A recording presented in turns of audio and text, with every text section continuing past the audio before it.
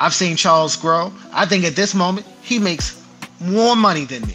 That doesn't threaten me. That lets me know that I have someone in my circle who I can consult with, ask advice about, someone who motivates me to go well. He also has a wife and a family. That motivates me as well. I tell him all the time I want a wife just like him. His success and his level of operation in his life lets me know that one, is attainable. Two, I'm in the right environment, in the right circle. And that just lets me know that that's where I need to be. Tweet Talk, episode 144. Are we on the air, Tweet sugar? Talk. What it sounds like to be the best. This is a Black Wealth podcast. Yes. Build wealth, invest, own, and close the wealth gap. It's time to break down these financial concepts with your host, Mr. Top Millionaire himself, Charles Oglesby, and Raphael Husband.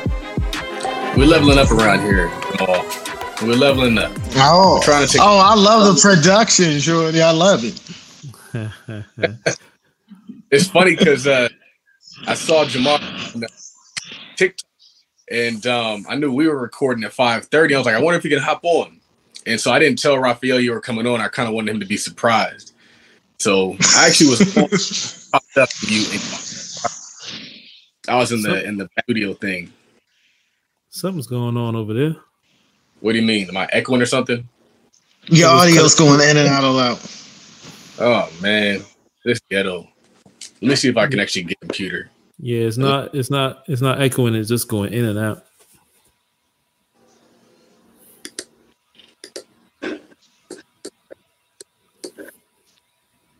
Man, welcome to Tweet Talk.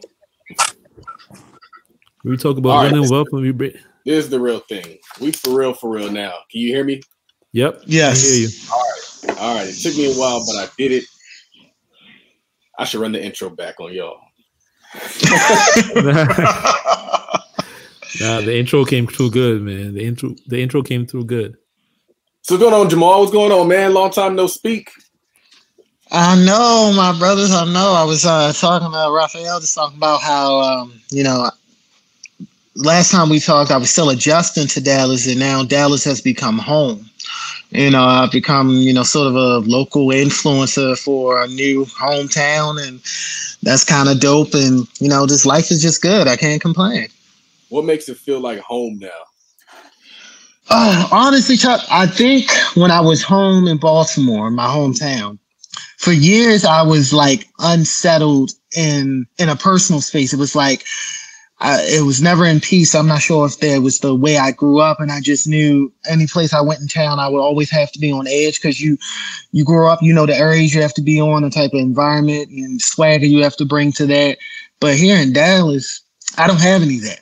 Like, no lies. Like, when I went home to Baltimore last holiday season, the second I got off the flight, a part of me switched on. Like, I was tense. I just knew the type of personality I was going to have while I was there for 4 days. And when I got home to Dallas, that weight just disappeared. So it's a level of peace in being in Dallas that I just can't explain that makes it home. Yeah. It's probably because the white people are nicer in Dallas. Honestly, I don't see a lot of them. That's funny. Even though it's a mixed town, I see a lot more of just the mixed demographic. Of course, I see a lot, but I don't just see them. I see everybody. That was my favorite part about Dallas, is how nice the white folks were. I was like, these people, they're nice. They are. It's that Southern hospitality. Man. Shout out to Dallas white people one time. Yeah, it's interesting that, like, certain environments, like, you find a way to cope, like you find a way to survive, and like now you're in a place where you can be at peace, which I think allows you to now thrive and do a lot more and be more. Like, I don't know if you're just running around going to any restaurant you want to, driving a Beamer, living your best life, but in Dallas, In Dallas, I'm not even top 1%. Everybody got a Beamer. They don't give a damn about my car. There are some nice cars in Dallas. I definitely saw some. Yeah. Big money Dallas. Welcome to Tweet Talk, folks, where we talk about building black wealth and we break down these financial tweets. I am your host, Raphael, along with my co-host, Charles Oglesby III, JD, aka Todd Millionaire, moving to Todd Billionaire. Be sure to follow us on Twitter at Tweet Talk Pod, that's POD. Follow myself, Raphael, on Twitter at Work Money Life, and follow Charles on Twitter at Real Todd Billion, because there's only one. And tonight we got our brother, Jamal Patos, in the building, financial analyst extraordinaire and new Dallas influencer, as he could call himself. You can follow him pretty much everywhere at Leo Graham Prince. Oh, you gotta let them know that my TikTok is Jamal W Vitos. I'm using the real name on there. Ooh, yeah. His TikTok is popping, and we should really talk about how he got his TikTok popping. How many followers he has, but he's gone viral several times. He's getting free tables, all this really cool stuff that's been coming from his TikTok. And I don't think we've had him on here to talk about that. So, man, TikTok influencer Jamal, man, what's going on? Nothing, man. I'm actually really humbled by the influence because that was not my intention when I did it. Like, and how it came about is real cool, and we'll really get into it if you want that throughout the episode. But yeah, I'm humbled by the people who follow me and retweet my stuff and allow me to voice my opinion on a variety of Dallas, entertainment, food, and activities. I think what's cool is really you were just somebody who moved to Dallas and wanted to experience Dallas, and you just documented the process. You didn't wake up one day like saying, "Hey, I have this grand idea that I could go to different restaurants and boom, boom, boom." It's like, nah, I really want to see this stuff. Like, this genuinely intrigues me. I want to go to new spots. I want to try new food. I want to talk to the bartenders, talk to all these people. And all you did was capture it on camera, and now it's content. Yeah, and that's what I learned about TikTok. And I like to tell people, because there is a niche in Dallas where people are Dallas food influencers. That's not me. I am a Dallas explorer. Like, I do food activities. Like, a big thing I did over the summer or early fall was the state fair.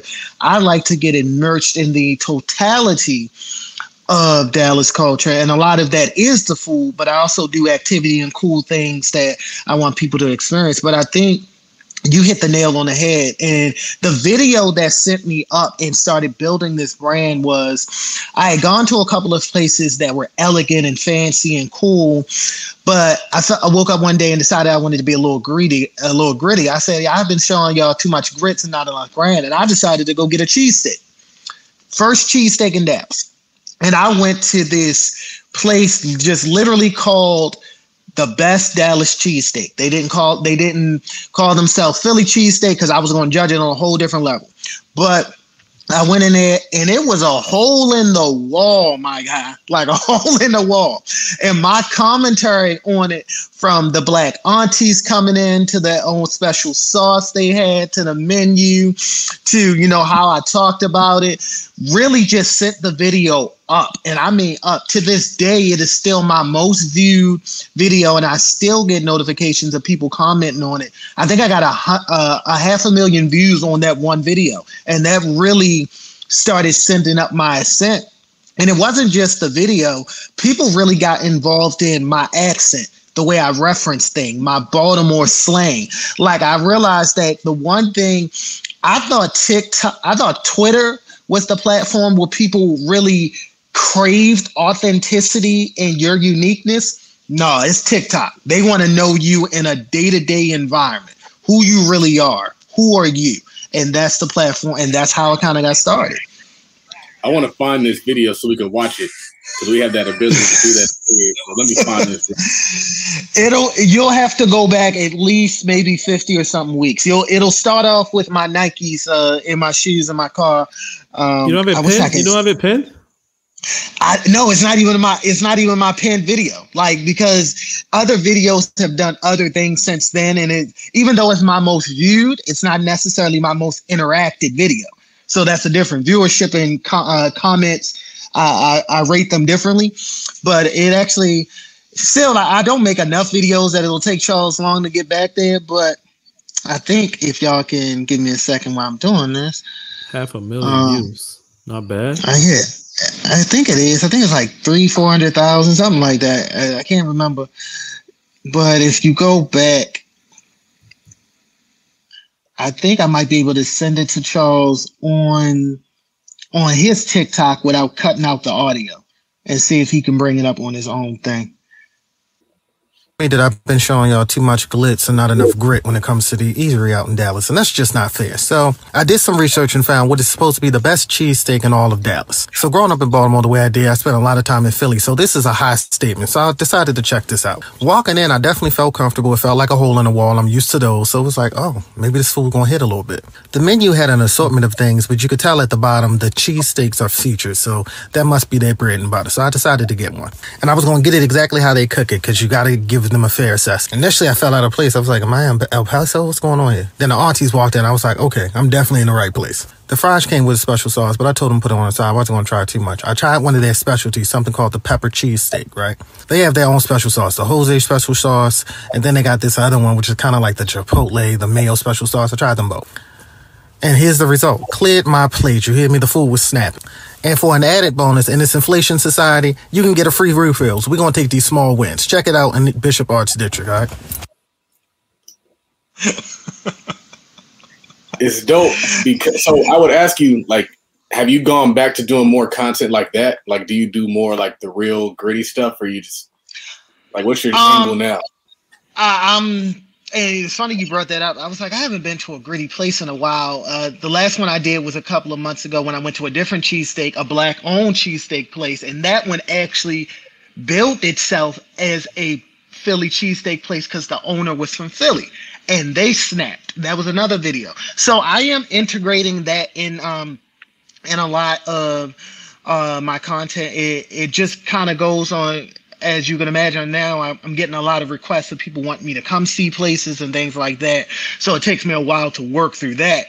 But I am still learning Dallas, and I'm starting to realize that if I want to find the gritty places like that, I'm going to have to go to a DeSoto. I'm going to have to go to a Mystique. I'm going to have to go to South Dallas is where the real gritty part of Dallas is. And that's where I'm going to get it. But all of the content gets mixed in. I tell people all the time, I just don't go to the fancy spots. I go to the hole in the wall because I'm comfortable there. And I want people to realize that Dallas is a regular city. It's just not all old money and oil money. We're regular people here. And, we got the cheesesteaks. I found this Chinese joint with some shrimp fried rice. I got to go make video about that because I found that on a lunch break where I really wasn't even prepared to video because I left my phone in the car because I was just running in to get something real quick. But yeah, I'm definitely doing content like that. Do you think that food at independent restaurants is better than food at like chain restaurants? Yes, definitely yes. Because there is no assembly line process. That food is made from muscle memory and how the person is feeling that day and that type of stuff. Those chain restaurants, it's just a normal process. It's like it's nothing unique or special about it. 3 cups of spot. No, a lot of those hole in the wall places or those one-off places ain't no recipes. They making it off memory. Like the executive chef is making it off the muscle. I went to this new place that's a non-change from a guy who, actually 2 guys, where they're up from up north. One of the partners is the executive chef in the back, and the other guy runs the front office. And the food is just something. They had this specialty of collard green egg rolls. The next time one of y'all comes to town, I'm going to take y'all to get these egg rolls. You hear me? Like, they are bomb. And it's just like, that's because that's their own unique recipe. There's no assembly line or process to, package that. That's you can only get that there with their special sauce. There's no other place. I think what's cool also is you kind of are just being you. So like your true personality comes across in these videos and you're popular because of it. I think that's dope. And that's the most humbling. Not only is it humbling, And I want to say this because Charles knows that I'm not a person who, I don't seek people's validation. Your opinion of me doesn't matter. I'm comfortable in myself.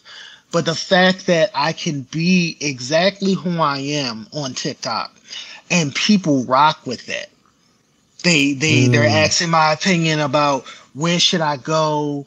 I hear tons of people. There's a barber that I started going to here who I made a video of him cutting my hair.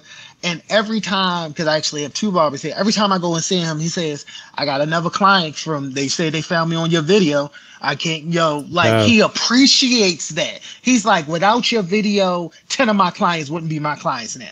One lady brought her son. She was like, I was looking for a barber for my son. I didn't know where to go. I ran across this guy's TikTok on TikTok. And you cut his hair so good, I decided to bring my son. She didn't even follow me. I just popped up on her For You page. like that's the organicness of your reach. And when I make these videos, I don't do it from a place where I'm trying to sell the place. I'm giving people my honest critique. Even when people offer me to come try out their establishment, there aren't a lot. It's starting to build now, but I tell them, look, even though you're going to comp me this and that, my review is going to be honest and authentic. If I don't like your stuff, I don't like your stuff. No matter, there's no amount of comp that's going to make me lie to these people, because I covet my reputation for being authentic and honest. So I'm not going to upsell your brand or anything if I do not like it. I told a young lady who just reached out to me. I think she's trying to get me to wear some stuff for her boyfriend's brand, which is not a problem. But I told her, when she sends me the stuff, make sure to send me a return address, because if I don't like your product, I'm not going to keep it. I'm going to review it and send it back. It's like, I'm Dallas, but I'm still Baltimore. Yeah, it's like I'm not going to be fake and phony with you, and I think people can respect that. That's funny. Raphael, it's your time. It's your time, man. Hit him with the tweets. It's good, Jared. So you kind of brought it up before, but I saw you had a tweet where you said my job watch game used to be weak, but my boss watch game though. It's funny because I was looking at I posted a picture today because I was looking at that I've done 10,000 sales of the Freedom Pack, which was kind of cool because I want to say I've sold collectively maybe like 30,000 copies of the options course and the options in the freedom in the whatever it was. And so I was like, man, I hope I can recreate that. I hope I can recreate what I did with the options course. And so seeing that I hit that number with the Freedom Pack really made me kind of feel accomplished. So I created a post to put it on my Instagram, because sometimes bragging about your success in one area will attract people to you in other areas for other things. Mm-hmm. And so the picture that I posted was a picture of me on the job, and the caption was started in the cubicle, now we here. But I was looking at my watch, and I was like, that watch is whack. I was like, that watch is not fine at all. And then I started thinking, I was like, man, it's crazy. My watch game now is way different. But granted, when I was working the job, I was slowly getting there. I think I bought my Bell & Ross when I was working at the job, and that was a $2,000 watch. So I was slowly kind of getting some sort of a watch game. But the fact that I was wearing those watches, I mean, and granted, I was doing it to support my friend's brand and all that stuff, but I was like, man, that's the best I can do. So I think the gym there is just entrepreneurship in a lot of ways opens up a lot of doors to different levels of different things, where on this computer that I'm talking to you on right now, there's a picture of a two-tone gold and maybe stainless or white gold. I think it's a GMT. And I was like, I want that. But I was like, I need to find a way to get that. I need to find a way to put something in a certain place, get it to 20K, and now I can get that watch.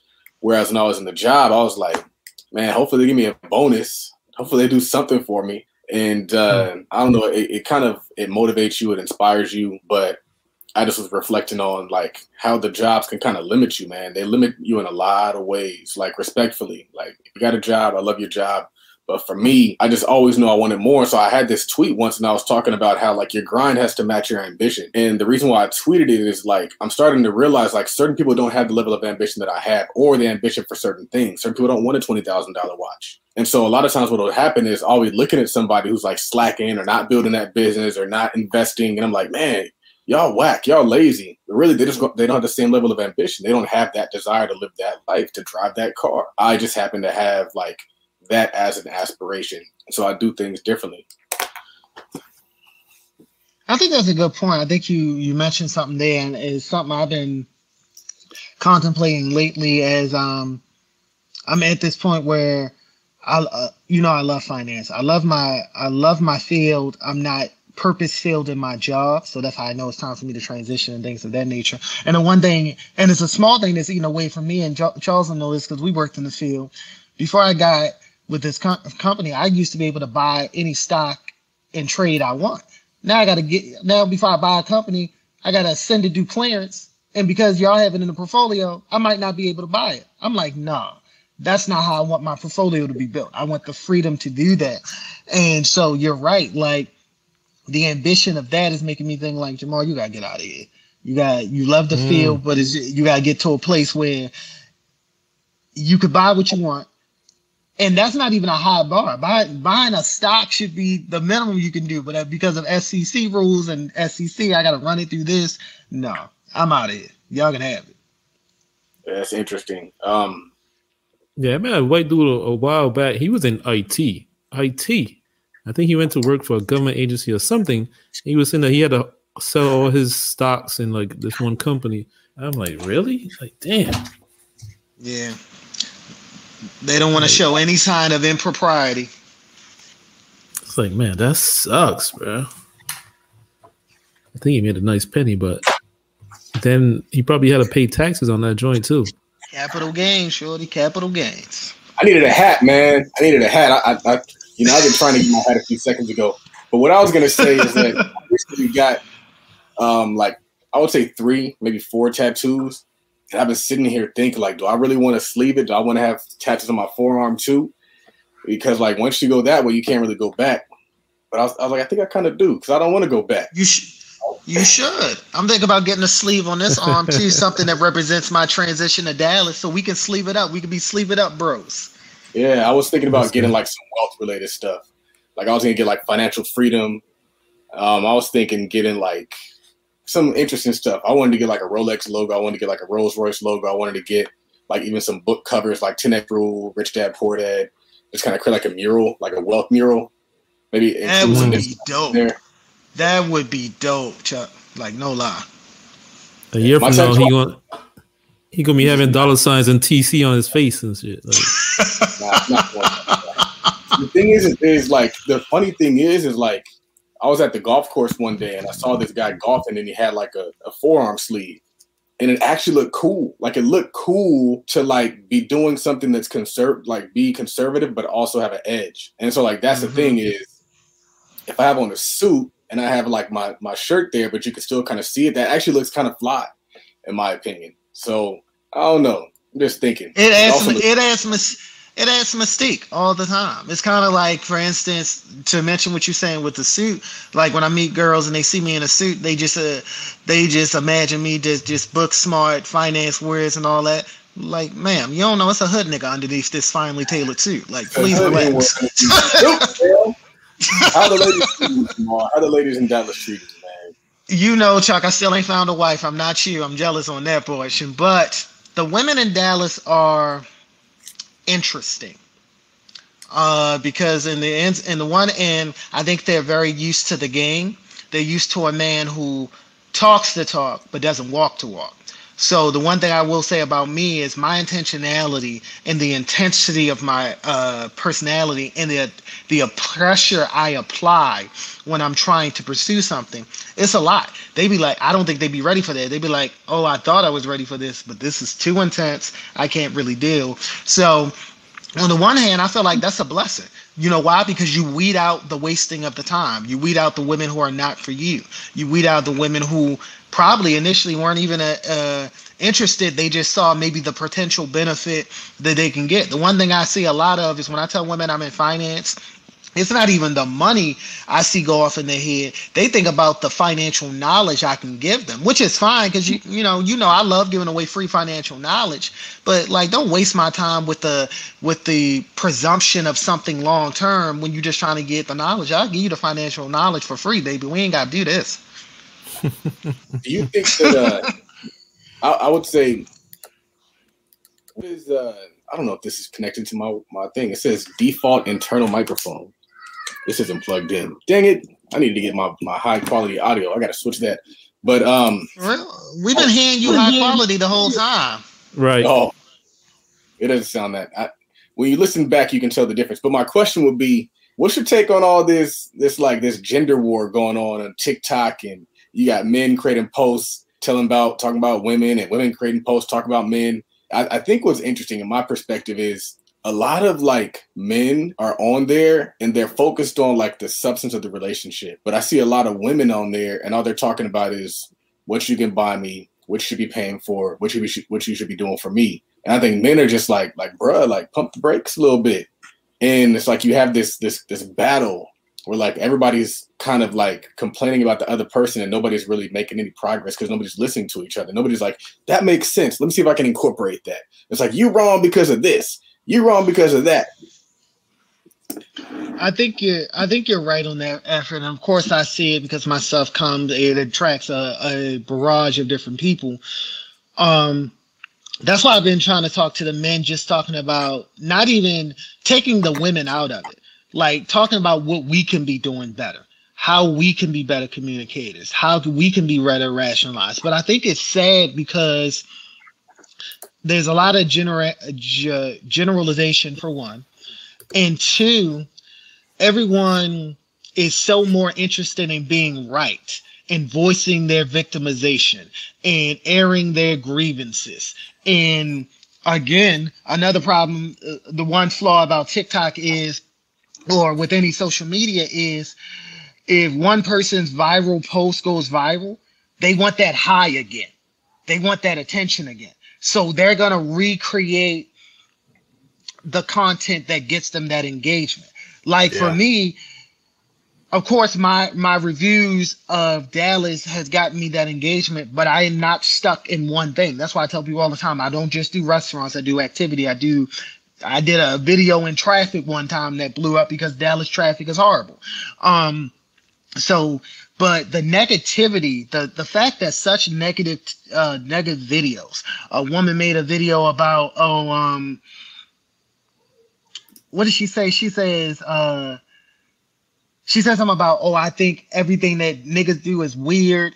And I don't know what it is. I just think it's weird. And that got 150,000 views. She got 5,000 comments of women on there agreeing. And then there's there's the placating either way. Men telling what real men are supposed to be doing, women making videos, placating it's not all black men's fault. It's the avoidance of accountability, the over victimization, the over blaming, and it's just too much. And I try to stay away from it. Raphael, you're older. What's your perspective on this? My perspective on it is it's just straight crap, man. Like, it's like he said, like oversimplification, stereotypes. Like some people are just using it just to get views. Some people, I think, actually believe it. The problem is it's a waste of time. It doesn't help us the way they go about it. Like some people, it's like so many different ways about it. Like people ducking accountability, people blaming other people, and whatever it is, it doesn't help. That's the problem. And I think what's interesting is like TikTok has been known to kind of like they say how if you look at TikTok in China, it's productive conversations. It's kids doing cool things. It's things they want their kids to see so they can grow up and be good people. And then we get the TikTok that just promotes dysfunction. Like we don't get the TikTok that's like, hey, marriage, family, that kind of stuff. it's like people arguing about dates and who's gonna pay what, not like trying to figure out how to just do life together and win. What can they get out of somebody else? What can somebody else do for them? How can they get the most while doing the least? And it's unfortunate. I said before, I was like back in the day, there were single moms. Now we just got single women. Like y'all just skipped the kid part. You didn't actually figure out the relationship part. That's the missing piece. The missing piece was y'all don't know how to relate with each other. And so since you can't relate, but you're smart enough to not have kids, now you're just single people with cats. and part of that is the algorithm itself, Charles. Like, and people gotta take the blame. It's like I'm making a point when I see like those relationship posts that you see that I tell TikTok that I don't like it. I even go a step further and I block somebody who continuously promotes that type of content, and I don't have that popping up. You know what I see in my TikTok? Like you said, I see my Gary V's. I see old boy who be out there cutting hair randomly to strangers and having dope conversations. I see the real investor. I see you. I see other people, and I realize that I need to curate my algorithm. I only want to see positively into the community. I only want to see black love. I only want to see black marriages. I want to see corny black couples arguing about sharing food. That's the type of stuff I want to see. Stuff that's very healthy and, like you said, conversation stuff and career driven. Y'all can spare me the love and hip hop and the drama. I don't give a damn. Right. And the gem is that you got to curate your algorithm by what you like, what you dislike, and what you ask to not see more of. For sure. That's what China's doing. Like you said, they purposely show their kids certain things and then they let the rest of the world see whatever. Like, destroy yourselves. And the problem is the real problem is that it's starting to affect real life. Like in real life, a lot of these things, you don't see this stuff in real life. Like people are actually having real relationships, getting married in real life and stuff. But I think we're at the point where it's like the social media is starting to affect real life. So where people believe in this garbage that they see. Raphael, you're making a point because there's one thing, and I'm starting to see this recently, and I'm actually glad. There are black women who are making TikToks that start off with exactly this line. They're like, when y'all be arguing about not taking men on dates, I'll be quiet because I take my man out on a date. He takes care of me. He provides for me. I takes him out on a date and I pay. Go on, sis. Pay for that black man. Right. Because it's like, I don't understand the logic behind getting everything and doing nothing. Mm-hmm. How about you give stuff and he gives stuff and y'all just have more stuff? What an amazing thought. He's still I heard a line earlier. I heard a line last week that says, love gives, lust takes. And a lot of what we're seeing on both sides of it is people are lusting after each other, so they're unhappy when they can't take for someone. But people who really love, like you, giving to your wife and son, you do it happily, putting money into his brokerage account, providing your wife the type of lifestyle and home that she wants. I don't see you on TikTok complaining, paying the mortgage and all that. I see you talking about normal, happy marriage stuff like, man, my wife doing this, but you do it happily. And that's because it's coming from a place of love and not lust. You're every day you decide to build a life with her. Y'all get up every day and choose each other over and over again. What people are, what I find that is people are complaining and unhappy is because people won't let them manipulate them. People won't let them use them. So you're unhappy that you can't benefit from someone else allowing you to finesse them. That sounds like a personal problem. Yeah. Yeah, and it's kind of like Charles has said this before too. It's like it's too much of like trying to get over on each other. Like we get to the point where you're trying to get over on each other, get something for nothing. Like, why are we doing this, man? It's the scarcity mentality, man. The scarcity mentality is also a poverty mentality, and it permeates throughout the culture in different ways, not just the obvious ways. And so that scarcity mentality, thinking that if you pay for a date, you broke, you don't have any more money, you can't get anything back, is going to keep you with your hand in your pocket, not willing to give to somebody else. Not realizing, like, maybe if you give, you'll get a much greater return back. Maybe the guy that you're waiting for is on the other side of your giving, not on the other side of your taking and receiving. I don't know. Yo, that's a bar. That's a bar. That's a bar, Chuck. Charles said, I make too much money for my wife to work. You know what's funny is I took that from a Lil Baby line. He said, I make too much money for my mom to work, and I just switched it up. So I do that a lot with rap lyrics. I'll just take what they said and I'll just like switch it up a little bit. Yeah, but my thing about the whole gender war thing is one of the biggest problems is that it doesn't help us in any type of way. Like, if you say that women are to blame or men are to blame or men are better or women are better, at the end, if you win the argument, you still have nothing. Nothing. I think it's like an endorphin hit. Like people want that emotional feeling that can fill the emptiness in their life by getting on and attacking somebody else. And so like that's why you'll see people, they say hurt people. You'll see people who will hate on somebody else's success because they're unsuccessful. But you don't see successful people hating on other people's success because they already got their own success. They don't have any reason to speak on your success. They're cheering for you. They're happy. People in happy marriages are cheering for other people in their relationships. They're not over here like, I hope that doesn't work out for them. But people who want that are. It's the level of insecurity, because I think people say a lot of philosophical stuff they don't believe. For instance, I have no problem saying in this entrepreneurship, I've seen Charles grow. I think at this moment, he makes more money than me. That doesn't threaten me. That lets me know that I have someone in my circle who I can consult with, ask advice about, someone who motivates me to go well. He also has a wife and a family. That motivates me as well. I tell him all the time I want a wife just like him. His success and his level of operation in his life lets me know that one, it's attainable. Two, I'm in the right environment and the right circle. And that just lets me know that that's where I need to be. But people say, oh, your network is your net worth. But y'all don't believe that shit, because somebody who makes more money than you threatens you. It hits your insecure spots. Someone who's in love, or a woman who takes our man out on a date and pays, you call her a pick-me because that stirs the trigger in your thing, because you took care of somebody bum-ass baby daddy for a year. Now you can't take care of another man, so you're holding on to that. Or a man, like you say, who has his hand in his pocket, then gone out on a couple of first dates and girls ain't called him back. Now he like, oh, I got to get something from shorty before I take her out. Like, yo, that's that scarcity mentality, yo. Y'all talk about manifestation all of the time. Manifest some success and some positivity and watch your life change around.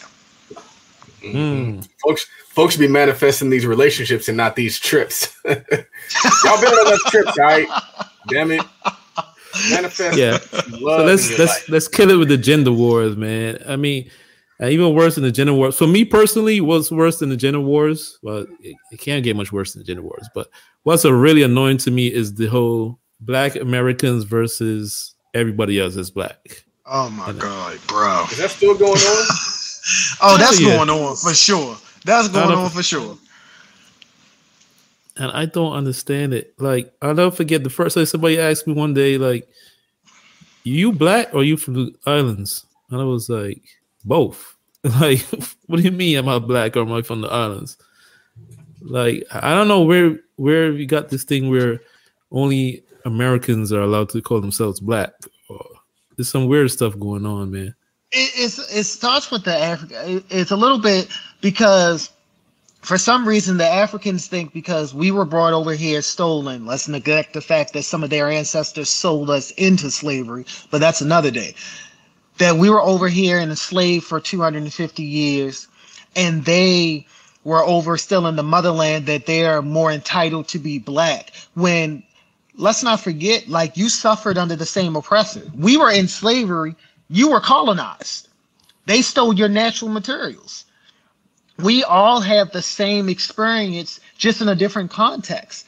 There is no competition of who's more black. We've all been raped, brutalized, and oppressed. We should be united in that collective, that we would be further along had these other ethnicities had not stolen our ingenuity, our innovation. We gave the world science. We gave the world math. We gave the world architecture. We gave the word spices. We gave the word culture. Everything that has ever come from this civilization has come from us, and we should be united in that fact. Yeah. Plus, like, when they talk about reparations, it's trying to say it should only go to like full-blooded Americans, Black Americans. And I'm like, y'all not really thinking, because in America, the Black population is 13 to 15% of the whole entire population. If you try to break it down between who is quote unquote full-blooded American or foundational Black American versus immigrants, then what's the number chopped down to? Like, we don't have no power as it is. If you start chopping it up, like, it's just going to get worse for us. It just doesn't make any sense. Yo, it's the Options Trading Workshop, presented by Tide Capital. Learn the fundamentals and advanced trading strategies that allow us the chance to earn $20,000 in side money in 1 year while working a job and running multiple businesses. That's right, learn the what, the where, and the how of options trading in this exclusive webinar. To find out more details, hit us up on the link in the bio, on Instagram at Partner with Millie, or on Instagram at Todd.capital, or just head over to Gumroad.com/Todd Capital. And it needs to be said, when we're talking about reparations, yeah, we're talking about American reparations, but we also talking about the Europeans owe some reparations to Africa themselves. Like, let's not let the Anglo-Saxons off of this. Like, y'all colonized that whole continent. You owe them some reparations as well. Throw China ass in there while you're at it. And that's what we got to say. And Charles, you had a tweet where you said, "I hate when people criticize Black products, saying you can learn that for free on Google." Yeah, you can also make food at home for free, but you go to McDonald's anyway. What I found is usually criticism is based in like validity, but that doesn't mean that they're right. So when people come to criticize you, usually they don't just come with like some off the wall stuff that doesn't make sense. They're going to use something that they can actually legitimately say, like you're charging too much or whatever that might be. And the problem with that is just because your basis is valid doesn't mean that they're incorrect. And so like that's the struggle. That is the struggle that we have is, and it's tough to kind of put into words because this is something that like goes on and we don't even realize is going on. But I'll use Kanye, for example. Like Kanye said some stuff that would actually uplift the African-American community if they were hip to it. And they're like, well, it's anti-Semitic. Well, both things can be true. Both things can be true, but maybe just because it's anti-Semitic isn't necessarily a bad thing. Like, as crazy as that sounds, like anti-Semitic to them means you making us not rich anymore. But if we make you not rich and we gain control over our own talent, our own abilities, and we can capitalize on that, maybe we could be out of poverty. So that's the way that we attack things, is we'll attack it with something that's credible and valid, even though, and it kind of like destroys the message. I saw this quote today and it said like Dave Ramsey gives out terrible financial advice. And he also said Dave Ramsey also has helped a lot of people with their finances. Both things can be true.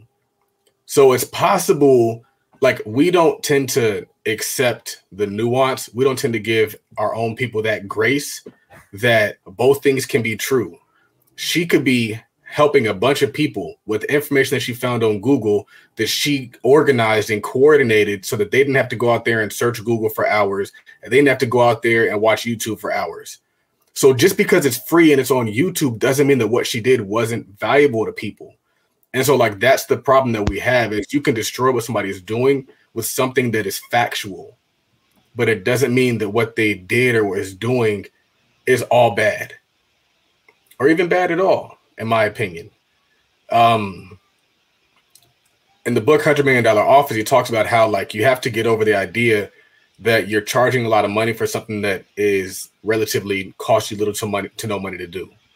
And he gives examples of pharmaceutical companies and how it costs them so little to manufacture these drugs, but then they go and sell it to you for thousands upon thousands of dollars. I just saw a tweet talking about how like insulin got the patent for insulin for like $1, and they just hiked up the price like crazy. And so In our community, you're getting called all kinds of names, you're getting slandered, you're getting shouted down, all these different things. But in other communities, they're like, bro, like you just created jobs for everybody out here. So like on one hand, it's kind of like, all right, I wish you would have just gave it away for free. But on the other hand, it's like, why do we have to do everything for free? I feel like that's just mentality that we don't believe that we're worth something because we've been told that we're not worth something. And so when you see somebody charging for something, you're like, what are you doing, fam? We ain't worth nothing. Give that away for free. You should be helping us for free. You should be giving us free resources. And I'm like, that's crazy to me. I should be giving you free resources so that you can go get money just for the culture. Like, that doesn't make any sense. We can all benefit when we all engage in commerce. It shouldn't just be a situation where I'm just giving. That's like what happened. That's what they expect from the Black community. We get to take what you have. You don't get to charge us. You don't get to expect any value out of what you have. I get to take from Africa. You don't get to have any value in what you have. I get to take from all these other countries and you don't get to see any value. But we need to start seeing more value in everything that we do. I don't even care if they say it's free and it's on Google. There's still value in that. People pay because they got value. And so we come in and we criticize, we knock out its knees from underneath it. And we don't realize we're our own worst enemy, man. We are our own worst enemy because we'll come in and we'll destroy it and then we'll justify it. Chuck was elegant, and I'm going to talk about it on a more practical level. Google is cool and all, but reading does not mean comprehension.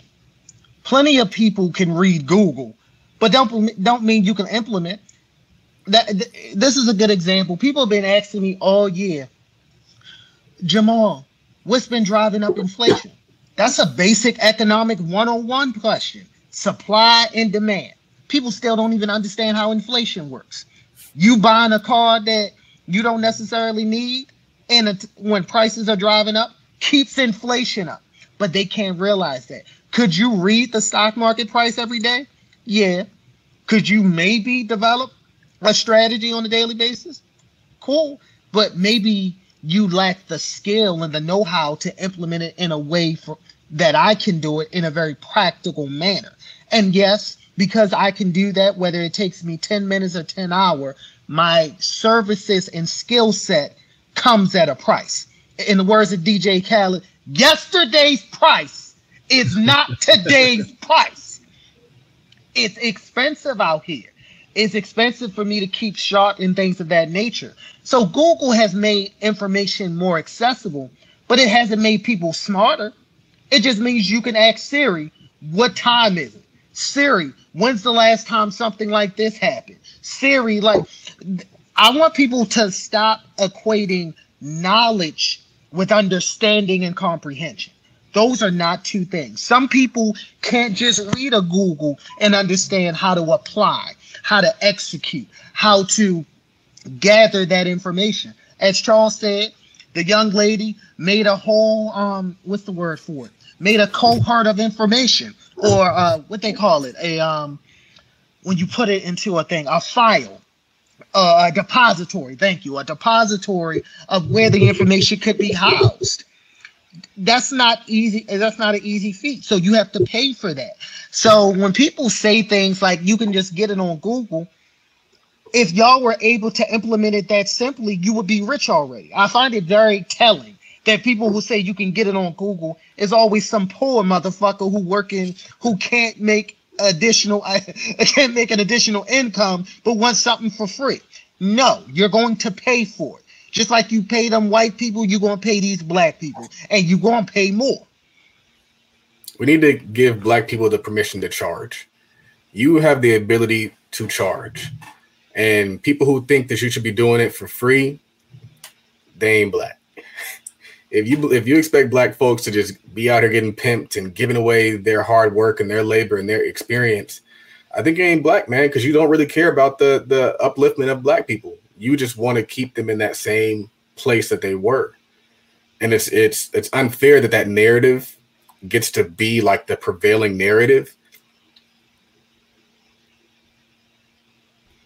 But it's like, what can you do? Because then when you are the minority that says like, no, you have the ability to charge, now you're getting called names. You're getting slandered. I think you got to move and not even care what people say. I think what's interesting is like a lot of the reasons why I am the way I am is because I grew up isolated from a lot of things. But then once I got to a certain place, I started putting myself back in those environments. And I didn't realize, like, that's a mistake, fam. Like, you need to stay gone.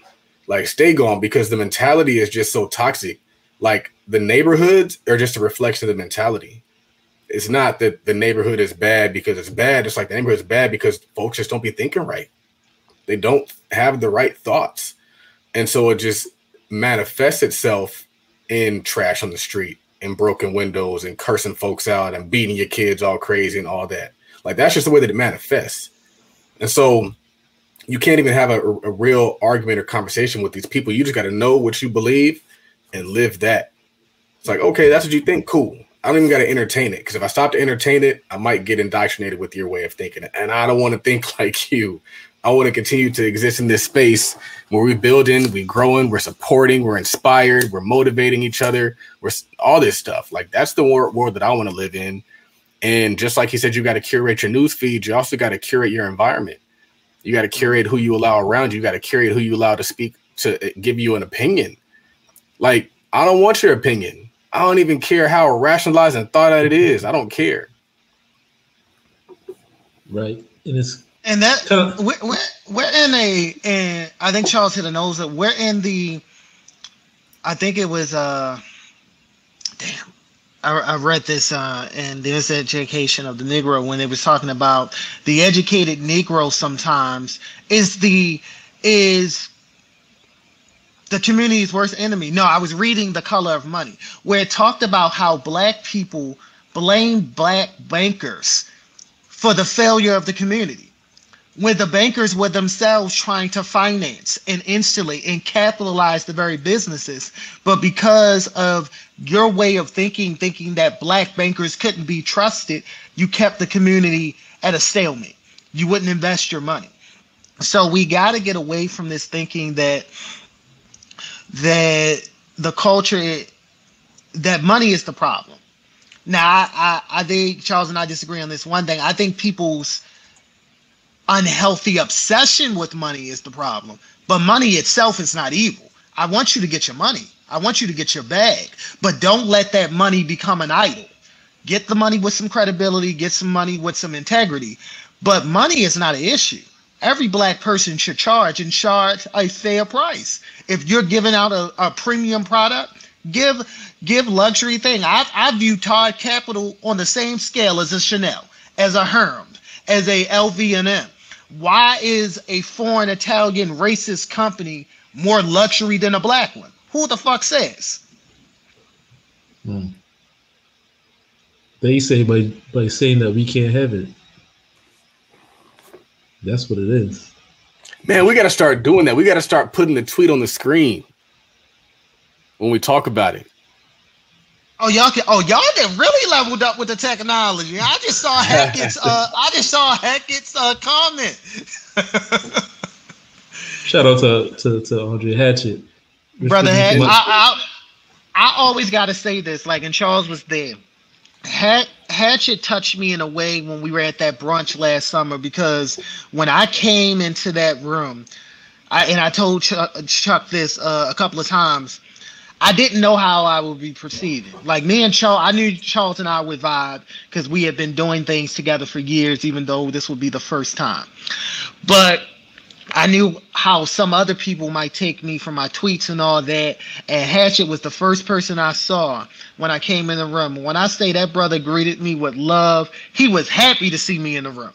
And that has always stayed with me, and that always made me realize, go where you loved, man. Hatchet gave me love like we were brothers he ain't seen in a while. And I think more of the culture and more of black men need to be surrounded by that. We need to surround each other in love and greetings of happiness like that.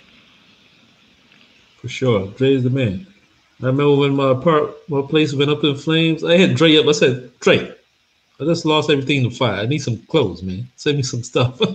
He was like, yeah, I got you. Send me a package.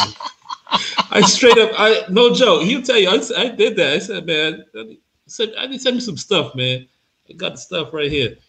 And I never thought about that when the place went up that you had stuff in there. I didn't even think about that. Yeah, I lost everything. All I had was the stuff on my back. And it was like Damn. my work clothes. It was like, damn. That's crazy, man. That's crazy. Damn, bro. Did I send you something? You sent me money.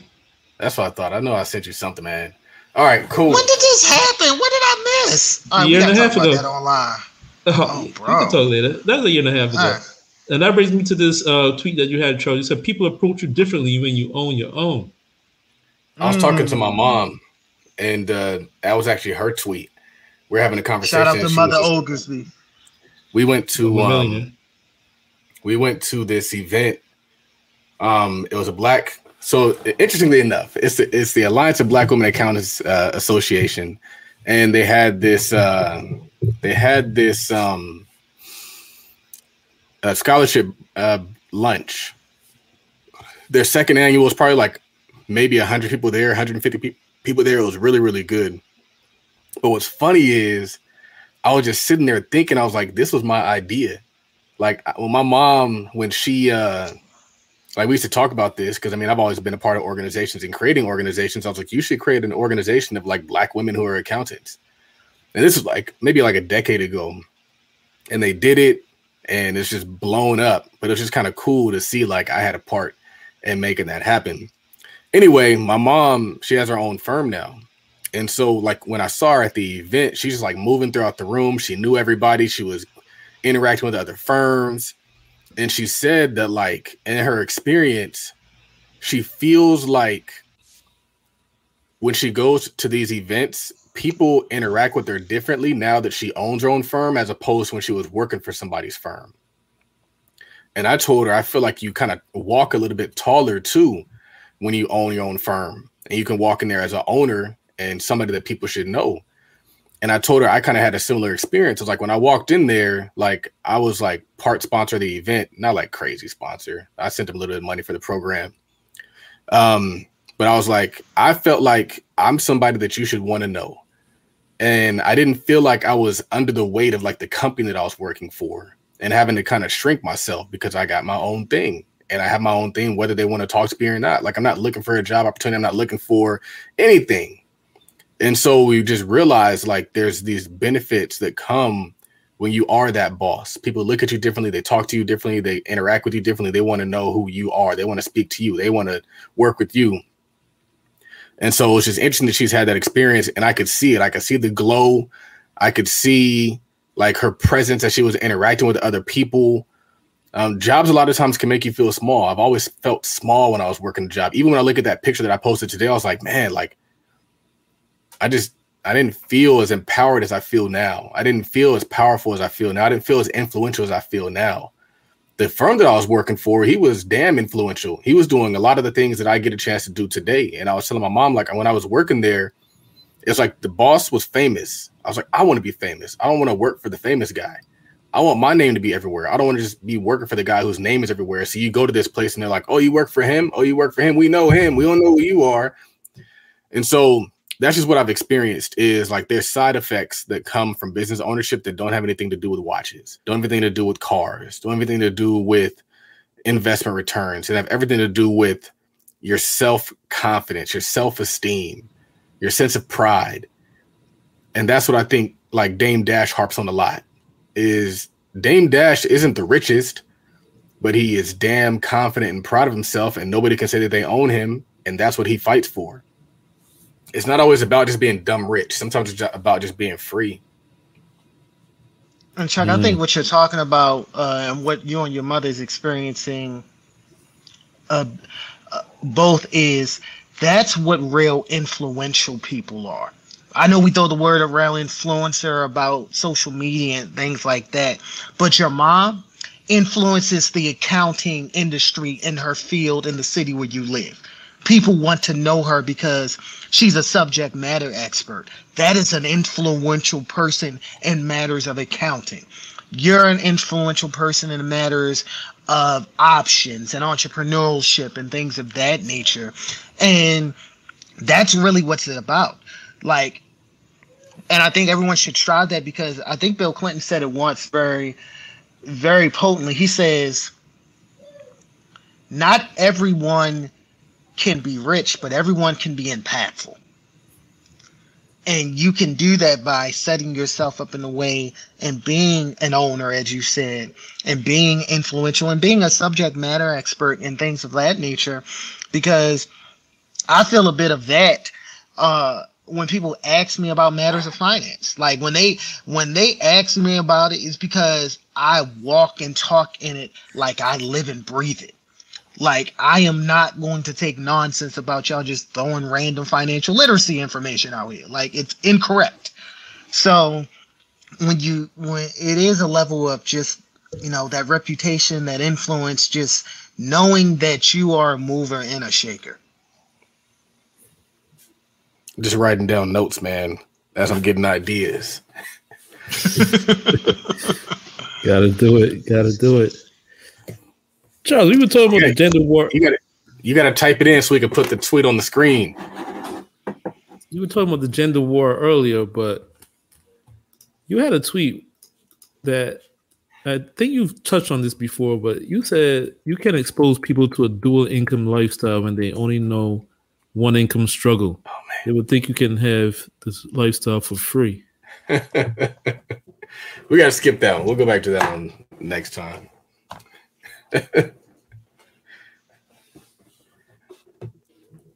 I lost you. Am I the only person? Did you talking? No, like you muted. We couldn't hear you. No, we can't hear you. Take yourself off mute. I think unplugged. Okay, there you go. Yeah. I'll type the tweet in. You said one of the things that makes a lot of these online businesses so easy to slander is the lack of a brick and mortar presence. Are we still too outdated?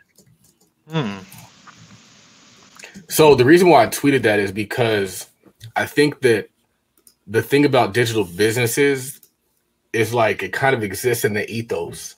And so people don't think it's real. Even though you have real impact on people's lives, people question whether it's real.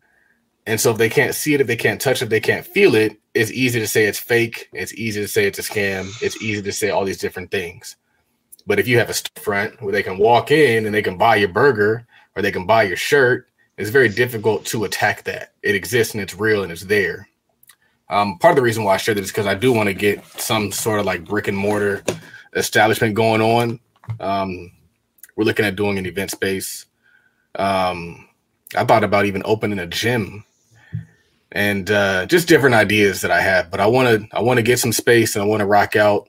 I was inspired when I was at the Plug, and they have this huge built out space where they have like a photo studio. They got a recording booth, and they also got the podcast studio all in one space. And they also have like a little bar area.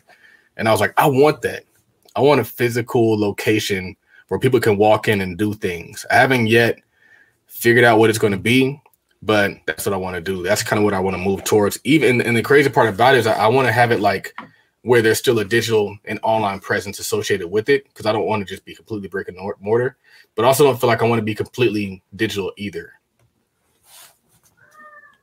I think it also goes to what Charles was saying about the legitimacy, because you only see them bash the black digital businesses. Last time I checked, I ain't been to no damn brick and mortar Amazon.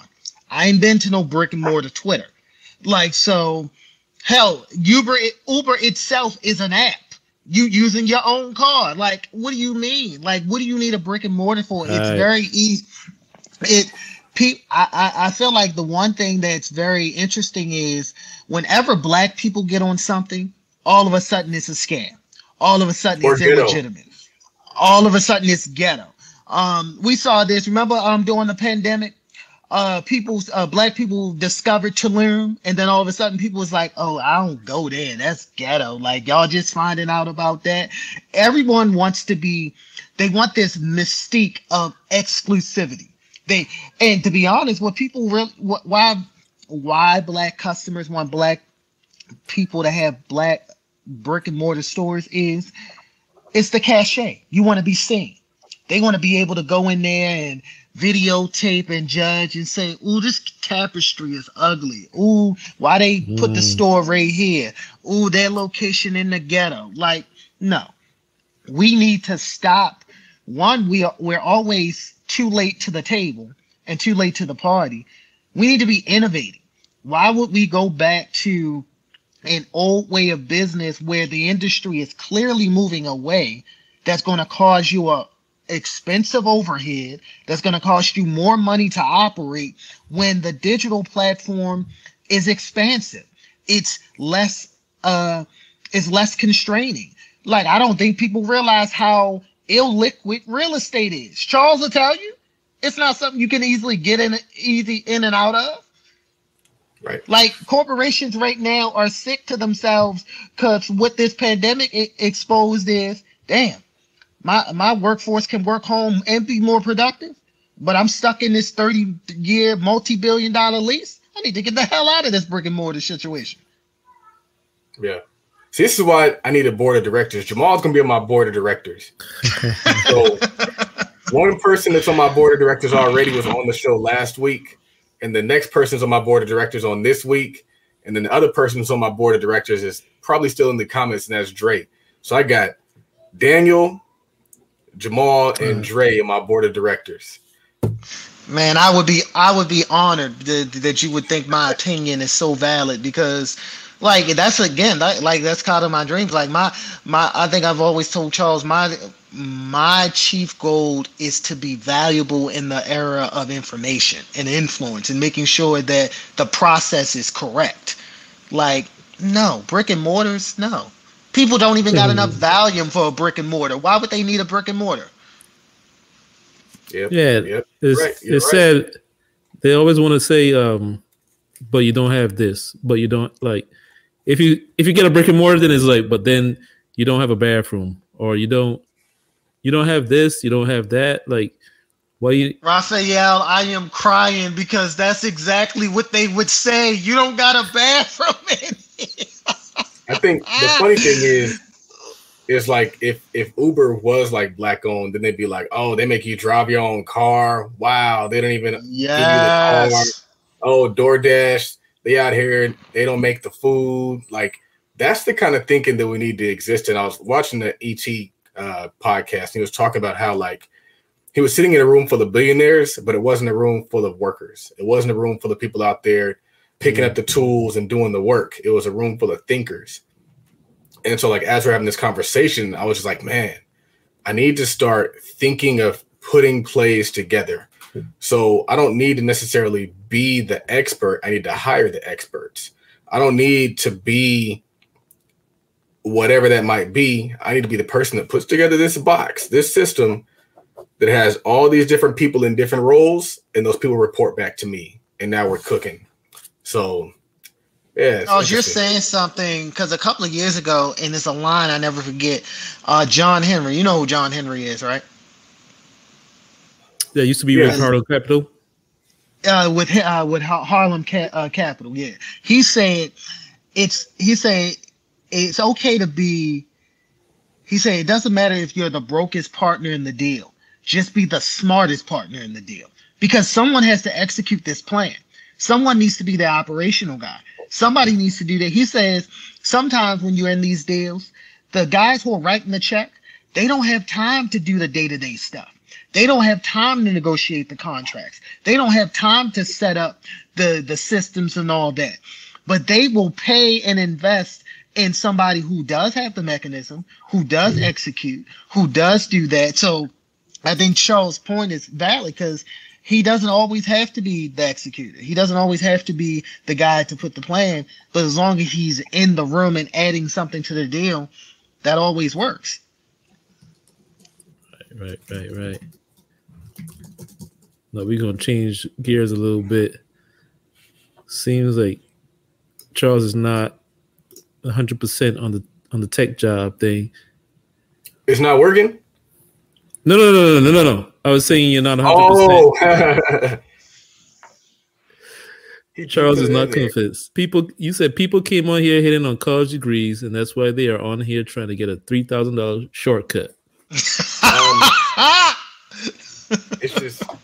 So I put out this tweet before that, and my tweet was, this is the Todd Capital way to get into tech.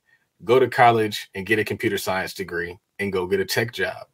And I remember at a point in time, people were slandering college, like, oh, it's not worth it, student debt, blah, blah, blah. And so they started trying to kind of shortcut the process into tech. And people were getting hired through the pandemic, but they didn't realize the reason why they were getting hired is because they had a shortage of workers. People were just choosing not to work. And so they needed to get somebody to fill those seats. And so they started bringing in people who didn't have the education or truly the credentials to fill those seats, and they're paying them great money.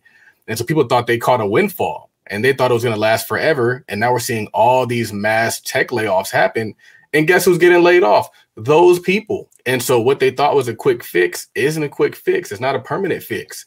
And the only reason why I bring it up is I remember when we went through this situation where like tech Twitter was really like hating on entrepreneur Twitter. They're just like, oh, yeah, why would I do that business stuff? You're hating on 9-to-5s, but look at me. And so I feel like we got to stop being against each other. Like if you're in business, that's great. If you're working a job, that's great. This morning we talked about convergent versus divergent thinking. Convergent thinking means there's only one solution to your problem. Black folks ain't got no money. What's the one solution to that problem? Like, no, there's multiple solutions to the Black people getting money problem. It's not just entrepreneurship. It's not just working a tech job. It's not just college. It's not just whatever that might be. There's a lot of different ways to get there. When I express my passion about jobs and entrepreneurship, it's as it pertains to me. If what you're doing works for you, God bless you. I just know what I wanted for myself. And so sometimes I'll tweet and people think that I'm talking about them and I'm just talking about myself. I'd be motivating myself. I'd be inspiring myself. I'm telling myself these things. They just get the ability to get inside of my mind. Your Twitter really is just like your mind. It's really not even you think or like expressing things out loud. It's you thinking these things, putting it in there, and it just happens to be in a public forum. It's a really unique kind of thing. But I would just say that, I mean, the only reason why I brought it up is because of the bashing thing. Like if you just chose not to go to college and you did the whole boot camp thing, that's great.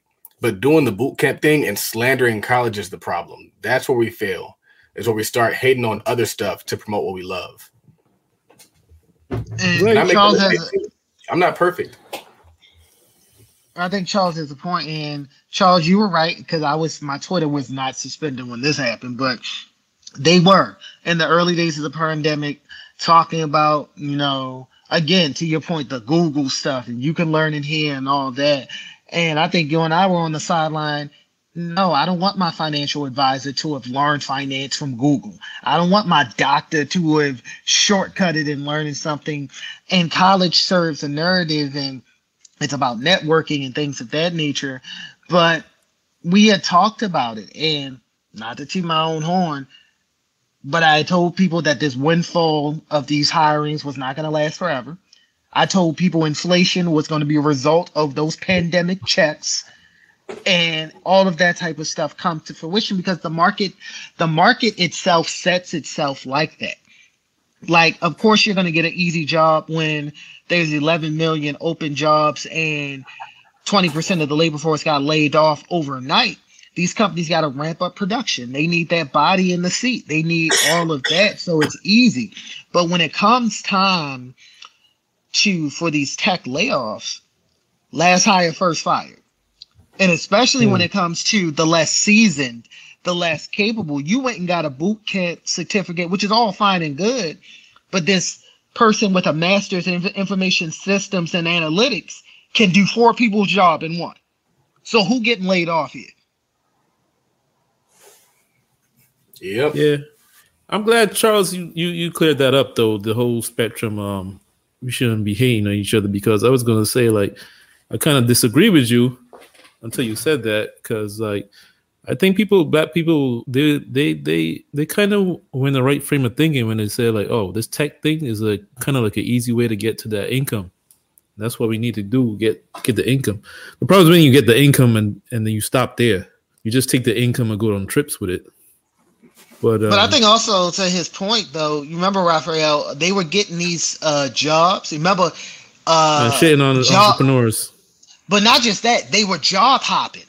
To raise the salaries. They thought that was going to last forever. Oh, I got a 90K offer. Let me stay here 90 days. Now I got this 120. Let me stay here 6 months. Now I got this 180. And we were just saying, that's not sustainable. Your guys are not going to be able to constantly job hop and raise these prices like this, eventually the companies are going to adapt and you're going to have a problem. And what happens when an economic slowdown happens, as it has, and these tech companies that rely on low interest rates to expand and build their head counts start laying people off. When it comes to resume comparison, yours is not as fat as someone else's. I say keep up with the tech stuff, but just don't stop with the income. I think it's cool that black folks are jumping on it. I think it's cool that they online like spreading like free information, like how this is how you get on. I like that they selling courses. I like all the aspects of it. You know, just not the don't shit on other people. Like Charles said, there's more than one way to get to it, and don't just blow the money on trips because that's not sustainable. I think it would be cool, like if you was the whole tech thing, like if you just like find some little neighborhood that ain't too great and like let's sponsor some kids, like give them some laptops and get them in the boot camps that you're talking about, not just the adults. Like let's get the kids in. Like let's take a whole block.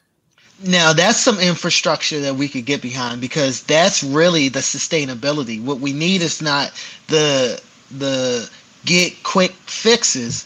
We need a long-term pipeline of ecosystem building and infrastructure where it's like Charles's son and my daughter are in STEM and building companies and building networks and building internal community infrastructure where, we're in white spaces, but these black spaces are prospering too. Yeah, man. Let's sponsor a block and get some kids, get them some good Wi-Fi, some good internet service in this little neighborhood, and get the income up in this little neighborhood, man. Then the whole remote job, that makes a real big impact when you just bring the income to a neighborhood and people can still in an affordable place while they get the income up. And they can stay there and build a neighborhood up once they get the income up. Do stuff like that.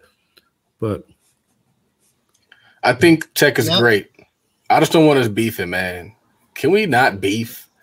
Can we just like do that? Because I think that the problem with that, like, is you create enemies.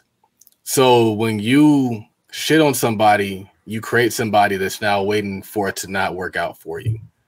And so it's like, just be successful and be happy about it. I think that's one of the things that the Jewish community does well. And one of the reasons why they don't like the dope things that they're doing being broadcast is because now you put a target on your back. And so like, they're very unassuming for the most part. Some are flashy, but for the most part, like you go to LA, a lot of the Jewish folks, they're just chilling, man. Like even when I was working in the firm, like the guy, he just drove a regular old BMW. He had an Aston Martin, but he didn't drive that to the office. He just drove a Beamer. His dad just drove a little, whatever it was, a little Lexus. The other guy, when I was working at the firm, he just drove a Range Rover. He didn't drive a Rolls Royce. He didn't pull up stunting. Some do, but the smart ones don't. If you really want to keep what you have, you don't want to show everything that you have. Because then you're going to create people who want to take what you have. Mm-hmm. Like these rappers. Yo, y'all know Young Boy Never Been Broke was in it? I was in the comments.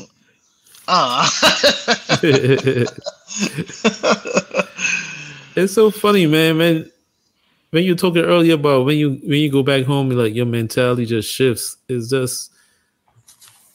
It's crazy. Like Charles says, like the mentalities is the problem. And I've been seeing like a lot of like Math Hoffa clips, and like some it's amazing. A lot of these rappers now are saying like what we think is normal is not normal. Like they're starting to realize like the things we think of as normal is not normal. Like beefing with people on the block that in the same situation as us, constantly looking over our shoulder, constantly looking over our shoulder because we think we might die today. Like they're saying, like this is not normal thinking. Like we are traumatized, and it's just not conducive to any sort of solutions or wealth building for our people, man. Like And people are lashing out because they're traumatized. That is a very insightful point, Raphael. People are often laughing out because they're traumatized, they're undiagnosed, and they have no place to put that venom or that hurt. Yeah. Yeah. And if you're at the bottom and you're trying to get some scraps, and you're trying to make it, and you don't think you can make it, and then you think that, man, I gotta share it with these immigrants. Like, forget competing with my brothers that's born here. Now I gotta compete with immigrants too that look like me, but